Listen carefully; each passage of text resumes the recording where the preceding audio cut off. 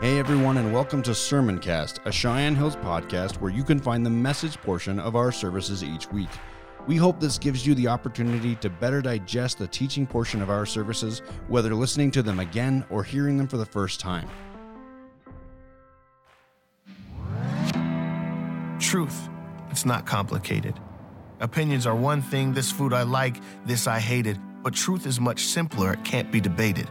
The truth should be anything but complicated. Like roses are red, violets are blue, it's ridiculously clear, color that statement true. But hold up, wait a minute.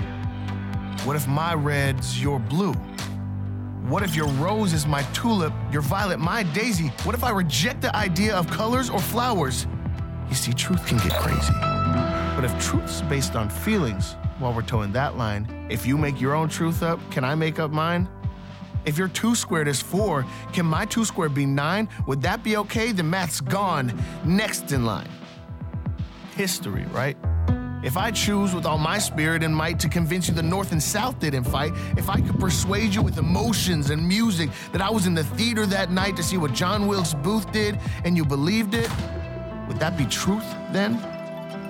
If all truth is just a house of cards, when one ace falls over, the whole castle falls hard.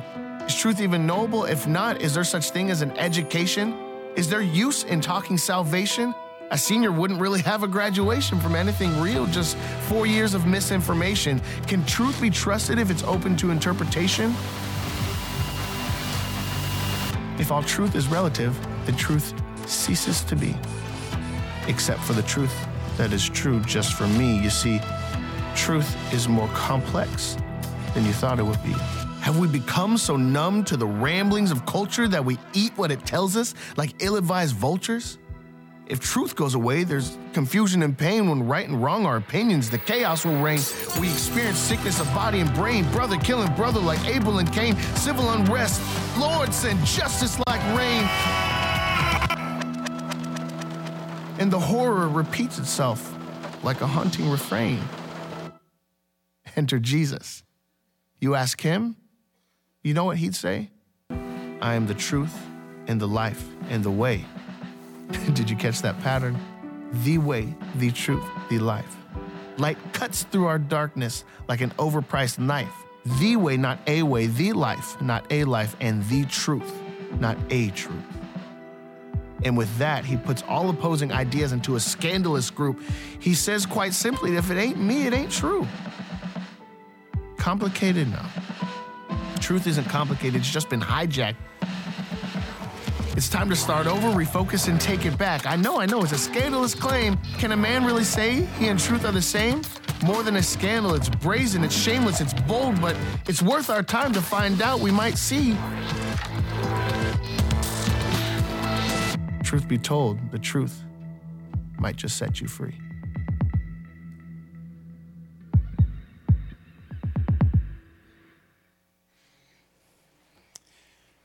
All truth is God's truth, as long as it's true truth.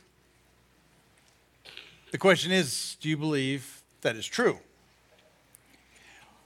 We started this truth series. It's we kind of backed into it. If you want to, I'll just tell you a little bit how the sausage made is a little bit, because I had this idea of a series. Actually, maybe we could do a May, June series about what Jesus said to his disciples. His disciples were asking a question I think we're all asking. Is this the time? Is this the time of the end? How will we know when that time comes?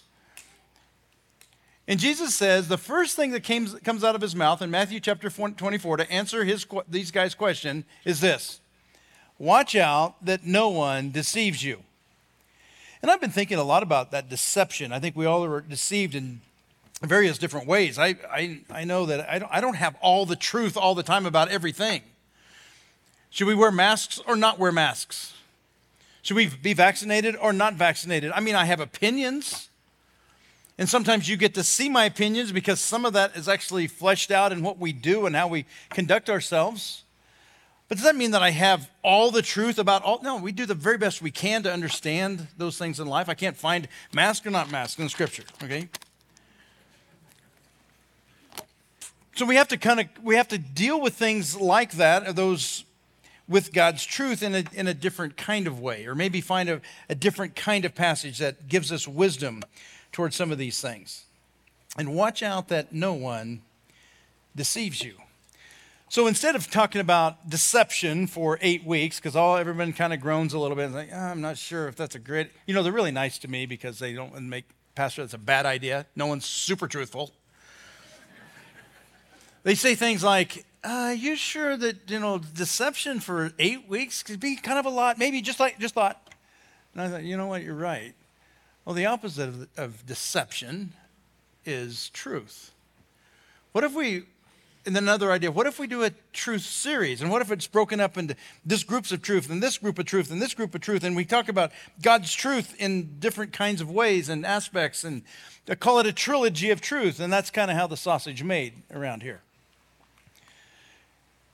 Right after that decision was made, our Casey is our video guy. He gets a text from a friend of his, and he says, hey, I made this video. I'd like for you to check it out and see what you think. You just saw that video of his buddy in California that put that together. Casey brings that back and says, guys, I think we got some confirmation we're on the right track. Isn't that cool how that works? It's kind of funny. Sometimes you get to, when you see how the sausage is made, you get to see the process and you see, wow, I think God just injected himself into this whole mix. Confirmed the direction we were going, and what a powerful picture and that his friend put together and allowed us to use for our church and our services here. Watch out that no one deceives you. One of the things I talked about last week of deception is within the church, I think there's two bumpers, if you will. One extreme is cheap grace. The other extreme was legalism. Remember, we talked about that last week if you were here. And I talked about the problem of cheap grace. I think that is a deception within the church. We got to be sure that we're not deceived with cheap grace. In other words, okay, you've got your ticket to heaven. You can live however you want because God's going to forgive you. That's cheapening the blood of Christ, cheap grace. That's what that's called. Okay? The other would be legalism. In other words, you have to set a certain standard of man's rules. And if you do these rules perfectly and you keep these things perfectly, keep the 10 Commandments, then that's legalism. And then it's based on my being able to check those boxes off, I'm okay. Well, that's deception. Jesus spoke a lot to the Pharisees about that deception.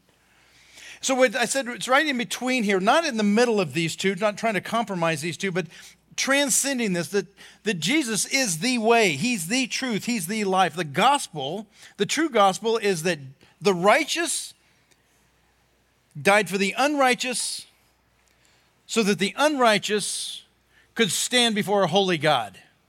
There's no other way, that's the gospel. There's no other way that you and I could stand before a holy God without the blood of Christ. Right? And then if we accept this gift of salvation, his redemption, he propitiated the wrath that God has towards sin in himself on the cross. He rose 3 days later and he's coming back. That's the gospel. Now, if that resonates in your soul somewhere and you go, oh yeah, I get that. I'm going to talk about that resonating, and it's important. So keep that in mind as we go through this. Another thing I want to talk to you about is a deception that I see coming on the horizon. I've actually mentioned it before, so it's not the first time, but there's a lot of things going on in our world, and if you've been paying attention, you realize this question, is this the time of his coming, is a pertinent question.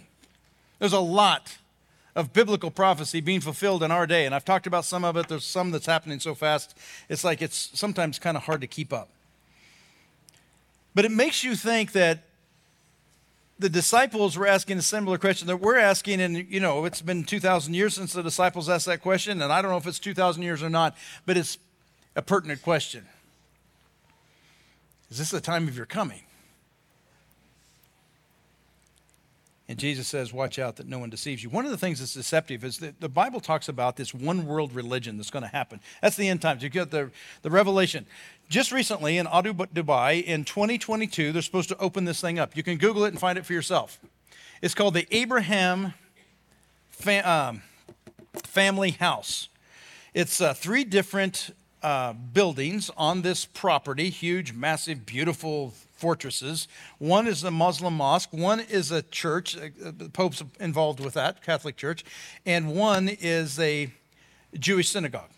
And they're all on the same, it's on an island and just out the coast of Abu Dhabi is what I understand, and you can go look in pictures. And basically what they're saying is we want to coexist, we want to live together in peace. Nothing wrong with those things, by the way. I would say, wow, good, we need to live in peace.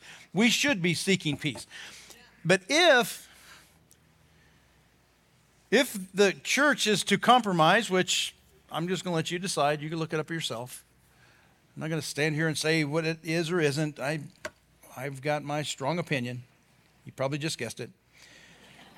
But here's what I don't think this is going to be written anywhere in this church.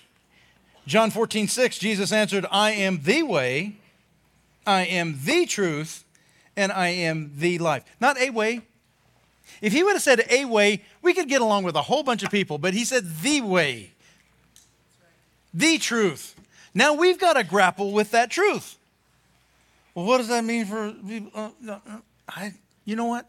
I would prefer not to even go there. I just want to say, I'm just going to present you the truth. This is the truth of God's word, and he said this is his word. It's God breathed.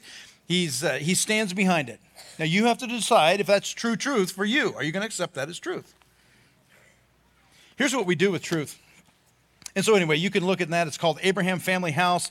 There's this idea that we all have Father Abraham, and that's true. The Muslims claim Abraham as their father. The Jews claim Abraham as their father. The Christians claim Abraham as their father. So there's certainly that truth. Be interesting to see what comes of this. And it's supposed to open in 2022. I couldn't figure out if it's opened yet or not. So there you go. Just be watching. It's on the horizon. But I think we can all be deceived when it comes to truth. Now, I believe this is God-breathed. Does that mean I live every bit of this perfectly? No. But it means when I'm confronted with something, and it's like, okay, I see it. I've got to do something in my inside here to change either my behavior or an attitude. Usually it's an attitude. Often it's a behavior. But that's what this truth does for us. And so we say, this is God's truth. And here's God's truth and man's truth, okay? Man's experience. And we have to decide if we're going to let God's truth be the filter with which we look at man's experience. Now, I have to admit, I've got some experiences that I don't fully understand. I've got some why questions that I don't understand. I don't have everything figured out, the experiences that I've had. But I will tell you, I do the very best I can to say I'm going to look at my experience through God's truth. And if I don't have an answer to it, I'm just going to hold it on the shelf and say, I don't know, God will answer that somehow, some way. But I do the very best I can to say, I'm going to live my life through the lens of God's truth, the best we can. It's hard. Now, others say, no, I'm going to kind of weigh it. I'm going to kind of consult God's truth, and when it doesn't really match up with my experience and my feelings, my emotion, I can kind of go back and forth. So they got this slinky thing kind of going on. There's people that do this, right? And there's some that just like, I don't believe this is God's truth. I'm going to live life through my lens, how I feel, and from my vantage point, okay? So those are the three major camps that you're going to see on display in our world today. And it was on display in the world that Jesus lived as well. Turning your Bibles to John chapter 8, I'm going to start reading at verse 39. I'm going to spend most of the time in John chapter 8, so if you want to open it up there, I'm going to read a couple of different sections, and then we're going to go back to, but it's all in John chapter 8. And I want to talk about three things. I want to talk about truth. The next section talks about lies. And the next section, I want to talk about freedom. First is truth. John chapter 8, verse 39. They answered him, Abraham is our father. They are the Pharisees. He's talking with the Pharisees. And so he says, they answered him, Abraham is our father. Jesus said to them, if you were Abraham's children, you would be doing the works that Abraham did. But now you seek to kill me, a man who has told you the truth that I heard from God. This is not what Abraham did. You are doing the works of what your father did. They said to him, We are not born of sexual immorality. We have one Father, even God. Jesus said to them, if God were your Father, you would love me, for I came from God, and I am here. I came not of my own accord, but he sent me. Why do you not understand what I say? This truth that Jesus was proclaiming to them did not resonate with them, did it? And I don't even know exactly where you're going. They couldn't pick up on the nuances. And he comes after them pretty hard to say, well, you're not even, if you can't grasp this truth, that proves that you're not of God. It's a powerful picture. If God were your Father, you would love me. For I came from God and I am here. I came not of my own accord, but he sent me. And these guys were rejecting Jesus' truth. Every one of us has the choice whether we're going to believe God's truth or we're going to believe man's truth, or some combination in between. Augustine wrote in the 4th century, he says, and he's really the guy that championed this idea that all truth is God's truth. This is how he said it. He said, nay, but let every good and true Christian understand that wherever truth may be found, it belongs to his master. He's saying, in effect, all truth is God's truth. He came up with that in the 4th century.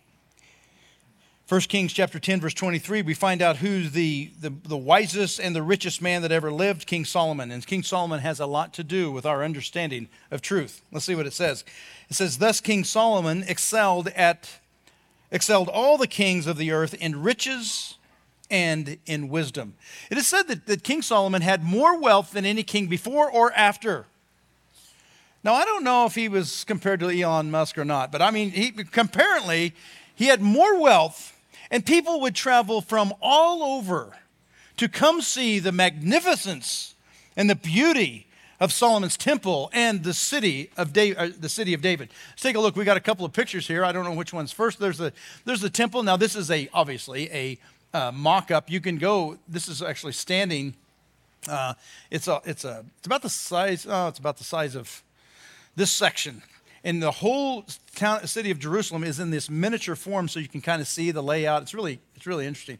But this is a depiction of the measurements and everything as accurate as possible of Solomon's temple. And you can see the gold in it. It was magnificent. It's still magnificent today. But if you would have seen it in that day, you would have sojourned from Egypt or Ethiopia or Turkey or wherever they sojourned from, the Far East, Middle East.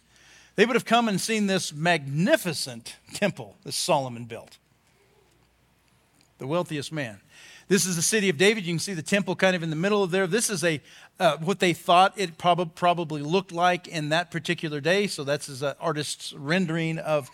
But it was a marvelous city, Jerusalem. And people came from all over. And when they came, they would share their truth. They would share their stories. They would share things like science and math and stories and fables and parables and all kinds of things they would share, because they wanted to offer they wanted to contribute something to what's going on here. They could see it was from God. They want to contribute their part and have their part in it. They would sojourn there. Chuck Swindoll talks about this even impacting our scripture. He believes that Proverbs, the scholars believe that Proverbs chapter 22:17 through 24:34, it's a group of Proverbs that's called the words of the wise, or the words of the sages. And it basically has many people believe it's a compilation of wisdom that possibly came from near and far that was true truth and was penned and in our scriptures, because all truth is God's truth, and this was true truth, and it made it into the book. There's two other Proverbs. Proverbs chapter 30 was written by Augur. Don't know who that guy is, really. King Lemuel wrote Proverbs 31, the Proverbs 31 woman. That is another, exactly where he came from, we're not sure. But these were some of these materials came from near and far, and it's kind of interesting to see. But it proves this idea that all truth is God's truth. 2 plus 2 equals 4 when they built the pyramids, and it also equals 4 when they were building Solomon's temple. And they would bring their mathematic prowess. Here's what we've learned. Here's what we know. It's kind of a fascinating time. Ecclesiastes is, I think, one of those passages that I would guess that actually shows you how the sausage was made, if you want to look at it that way, and compiling some of this wisdom literature. Ecclesiastes 10:1 was written by Solomon, and I believe that it could have possibly come from one of these. It says, dead flies make a perfumer's ointment give off a stench. Wow, wasn't that profound? You got chills right there, I bet. But think about it. There's somebody that probably came from another country, and what they wanted to bring is this ointment that smelled just divine. And they had some kind of container, and they brought this, and who knows, maybe they opened it up, and it's like, oh my gosh, it had flies around the top of the lid. And here's the truth. Here's the truth. You ready for the truth again? Dead flies make a perfumer's ointment give off a stench. Now here's the application, and I'm just guessing, but here's what I think Solomon probably did. So a little folly outweighs wisdom and honor. Oh, I get it. You can live an honorable life all your life. You can live a life above reproach. You can live this honorable life and have all this, but the last lap of your life be filled with dead flies, and the whole of your life, when it's sniffed, is going to smell like dead flies and not this perfumer's ointment. Does it matter that we finish well? Yeah. Is that truth? So it's kind of natural and organic, and you can actually see it written out some places. I think that's an example of the kinds of things and the way that some of this truth came from near and far. Well, Jesus brought truth. He brought truth from a distant kingdom. He brought truth from his Father's kingdom, his kingdom. And then he tells them, he says, if you've seen me, you've seen the Father. Can you imagine the disciples sitting around there and say, show us the Father? Listen, if you've seen me, he says, you've seen the Father. I and the Father are one. You talk about blow your mind. But that was his truth. Now, the question is, can you grapple, can you accept, can you realize that truth? Let's talk a little bit about lies. A lot easier with lies, talking about lies. John chapter 8, verse 43. Let's pick up the action there. Because now he is explaining to them. I'm going to overlap a little bit. He says, why do you not understand what I say? He's talking to the Pharisees still. It's because you cannot bear to hear my word. You are of your father, the devil. Whew. Under the category of winning friends and influencing people, this is not it. You are of your father, the devil. Can you imagine? He's sending for all these Pharisees, robed, garbed, tinsel, all embroidered kind of things, and these big headpieces, and these long robes in front of these massive structures, governmental structures. He says, you can't handle the truth of my word because you are of your father, the devil. They thought they were going to say Abraham. Nope. He goes to a whole nother place. It's because you cannot bear to hear my word. You are of your father, the devil, and your will is to do your father's desire. He's a murderer from the beginning. It does not stand in the truth, because there's no truth in him. When he lies, he speaks out of his own character. The NIV says it this way: when he lies, he speaks his native tongue, like that. Every time he speaks, he's speaking his native tongue a lie or a half-truth, as Eve found out. Verse 45, but because I tell you the truth, you do not believe me. Which one of you convicts me of sin? If I tell the truth, why do you not believe me? Whoever is of God hears the words of God. The reason why you do not hear them is that you are not of God. Wow. He's pointing out where lies come from, and he's pointing out that you Pharisees, you're living out a lie. And you're not living out the truth. The research department got me some information from Gary Smalley, and I'm going to pass on to you because it's important that you know that I did not make up this list. The research department did not make up the list, but the research department showed me the list. I think it's important that I give that as a disclaimer. Here's what Gary Smalley writes. He says, lying is almost always about protecting self. When you're tempted to lie, we can ask ourselves, what does this fib do for me? Then we can ask, what are our personal and relational costs of this lie? So one guy came to him and he said, he talked about this lie, and he said his wife would often tell him to go pick up something at the store or whatever, and he has the best intentions of doing it. He was to pick up the basketball tickets or pick up a birthday card during his lunch, and then he'd forget temporarily to do it. But he said, I tell her it's done, even though I know that it's not exactly true, because I'm still planning to get it done, he tells him. I just don't want to disappoint her and to make her mad at me. I feel bad, but it doesn't feel like a lie because I know I'm going to get it done as soon as possible. So I think these lies, I mean, outright lies are one thing, but these white lies in the middle, what about those? I mean, are those even, do they even count? Now, Gary Smalley is addressing this, and he gives us some ideas about these white lies. They infiltrate every marriage. In fact, there's American research that says on the average, Americans lie 1 or 2 times a day. Fibs aren't always intentionally malicious, he writes. Sometimes they use lies to flatter. So this is a list. This is his list. I just thought these are the kind of those things that fall into that gray area. No, you don't look fat in that outfit. Gary Smalley wrote the list. I'm just reading it. Research department gave it to me. Don't forget, I just told you that. Wow, that meal was delicious. Maybe sometimes we try to rationalize, especially when it comes to dollars, that it only costs like $50.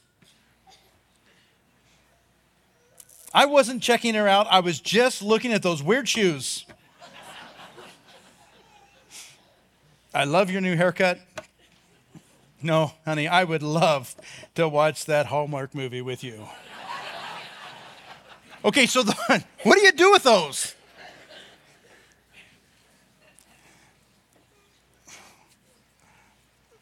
You know, if you be real honest with yourself, the main beneficiary of lies is to benefit ourselves. We don't want conflict. We want to just kind of keep this okay, right? So I'm not suggesting that we do some kind of, tell everything that's on our mind. There's a danger in that. You can't just, but I think that we don't want to fail. We don't want to disappoint people, but at the same time, we've got to try to be authentic as we possibly can. If we can't speak the truth, maybe you shouldn't say anything at all. That's what Mom says. Because lying, here's 3 things that he mentions, 2 actually, and I added 1 to it. But lying creates a slippery slope. We tell one white lie, and then it slips into another lie to cover up that lie, and then, boy, you can get into a spiral. And then if you ever have to go back and fix all that, it's hard. No, I actually, you have to go clear back to the beginning, and nobody wants to do that. So you just deal with all the complication of that lie. This is where that verse we're kind of come up to, but the truth will set you free. It's the idea. It's like just be truthful. One of the things I tell couples when I'm marriage counseling, I think it's the most important thing we could do if we could just remember this for our marriages. Just these 3 little words: please, thank you, and I'm sorry. We do that with everybody else that we work with in the business world or people we come in contact with, but with our spouse or people close to us, we don't use please, thank you, and I'm sorry.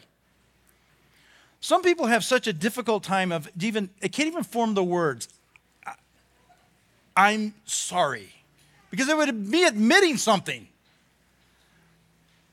To learn that you can say, you know what, I really messed that up, and I am sorry. I did that because I was trying to, save my hide, and I didn't want to conflict. I don't know. Whatever kind of honesty is necessary, I think you need to try to deal with that because that truth is what will finally set you free. Lying creates cracks in the foundation of trust. And you know this, trust is so fragile. Trust can be damaged so easily. And if you start doing white lies and get caught in a white lie, that damages, maybe the white lie is not that big a deal, but it can damage trust. And that's a big deal. Trust takes a long time to repair.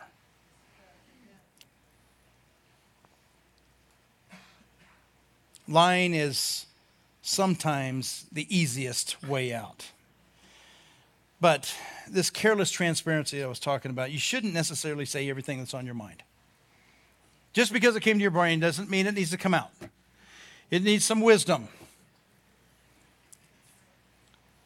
White lies could lead to dark problems. I like that. It gets Gary Smalley, and he said, if we add up these white lies, it can add to a lot of dark problems. That dark problem, and one of them is trust. Jesus says this, let your yes be yes, let your no be no. We live in a society where people say, yeah, I'll be there, and then we're not there. Just a phone call. We got text, for crying out loud. If you're driving up and down the street that I drive on, you're texting while you're driving. You could just simply tell them, since you're texting all the time and you're driving all the time, you could just say, hey, I'm sorry, I'm going to be late. Or I'm not going to make it. We don't do that anymore, do we? Why don't we do that? Because we don't want to look bad. I don't know why. And you don't even need to give a reason. You just need to say, hey, just want you to know I'm not going to make it. Sorry. Really sorry. Next time. Whatever. We do things so we just want to cover up. And I would just tell you, it's got to be different than that, on the little things. And if you can get this idea of overcoming and having freedom on some of these little things, you're going to see that you can be authentic there. It's like, oh, I can be authentic on the big things. Let's go back to John chapter 8, because this is where it starts. Jesus starts this conversation with them in verse 31. He says this, so Jesus said to the Jews who had believed him, if you abide in my word, you are truly my disciples, and you will know the truth, and the truth will set you free. They answered him, we are offspring of Abraham, and we have never been enslaved to anyone. How is it that you say we will become free? And Jesus answered them, truly, truly, I say to you, everyone who practices sin is a slave to sin. And the slave does not remain in the house forever. The son remains forever. So if the Son sets you free, you will be free indeed. I know that you are offspring of Abraham. Yet you seek to kill me because my word finds no place in you. I speak of what I have seen with my Father, and you do what you have heard from your father. Now we know who he's talking about. He says, I've come from the kingdom. I and the Father are actually one. I'm speaking to you what I've seen from the Father. This is his word. This is kingdom stuff. Not easy, but kingdom stuff, kingdom truth. And he says the reason that you can't handle this truth is because you're not from the Father. You're from your father. And we know now it's the devil. What a sharp contrast. What hard words. Wow. So what about us? First of all, this freedom. I think this idea of being able to practice this authentic, I'm sorry, I messed that one up. Please forgive me. And this can go a long way. It's so rare. And I think when you feel it, you go, oh, I get it now. It just sets you free. You're freed from that person. I didn't want to tell you because I didn't want you to be disappointed. I didn't want to say anything because I know it'd make you mad. Just, if you can get through that stuff, there's freedom. It's like, no, I appreciate you telling me that. Usually that doesn't come through a text very well. It needs to be verbalized, in my opinion. I talked to Jode, we're talking about CR, and he talks a lot about the power of speaking that sin out, whether it's an addiction to something, and actually being detailed about that. Maybe it's addiction with alcohol, or addiction to drugs, or addiction to pornography. Speaking that out to another person of the same sex. To say, this is my struggle. This is the sin that's kept me in bondage. And as soon as someone comes out of that and feels the freedom, man, they're so open, you have to almost be, it's like, I'm not ready for this yet. Because it's like, I don't want to go back into that cage. That cage is a trap. And I spoke the truth and it set me free. And they want others to be free as well. Because if we be honest, we're all in some kind of trap. And I will tell you that secrecy and that darkness and the silence, there's no freedom there. Something that God's telling, and Jesus is telling us through his truth, is this truth will set you free. Today we're going to have several that are going to publicly make their profession of faith before God in this Baptist school. I don't believe this is salvation, but I believe when they stand before God and they're saying, I profess that Jesus is my Savior, they're making a bold stand. And I will tell you what happens to people, and it happened to me too. When I was baptized, just this obedient step, it's like there's a boldness that comes into your soul. It's like I was able to stand before this group of people and say, Jesus is my Lord. All of a sudden, it's not so hard to take this Jesus outside of these walls in my world and to say, you know what? This matters. Jesus matters to my life, and I'm going to tell you about him. It's the freedom, and they come out of that cage of silence, and it's like, I'm free and bold.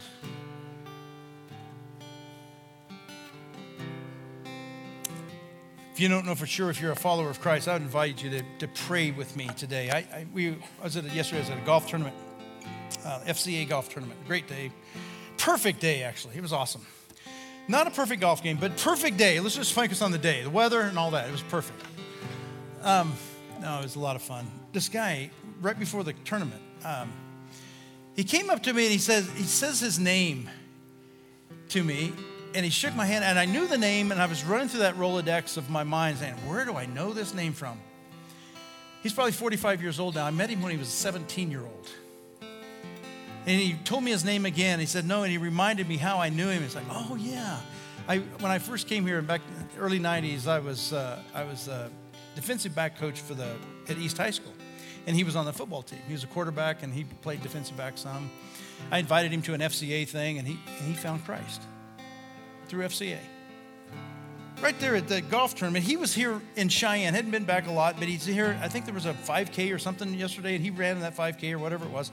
And then he was eating lunch out at the golf deal, and he heard my name as I was checking in. He said, because he said he didn't recognize my face, which I kind of understand that. But anyway, it was a long time ago.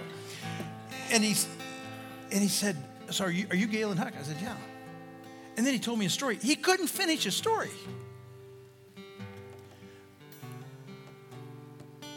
Because one day, somewhere back when he was 17, he got introduced to Christ.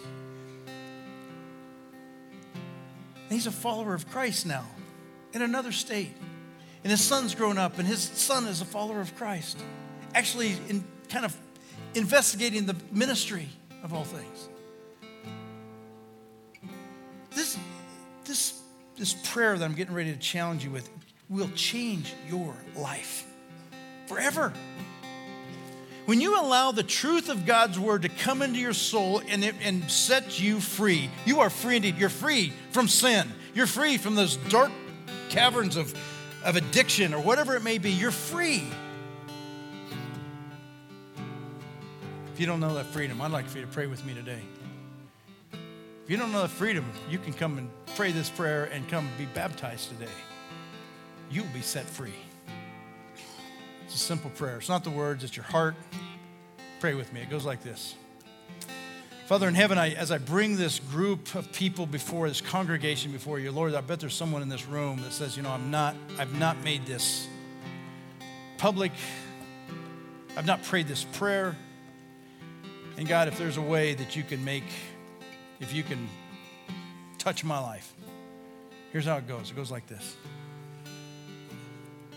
Jesus, I know I've sinned. And Lord, you know everything. You know there's dark corners of my life that I don't let any light into. But I believe you know every one of those corners of my jail cell. And Lord, I want to confess, I know, I get it. That's a sin, and I'm a sinner. I'm sorry. And I believe that Jesus Christ died to set the sinner free.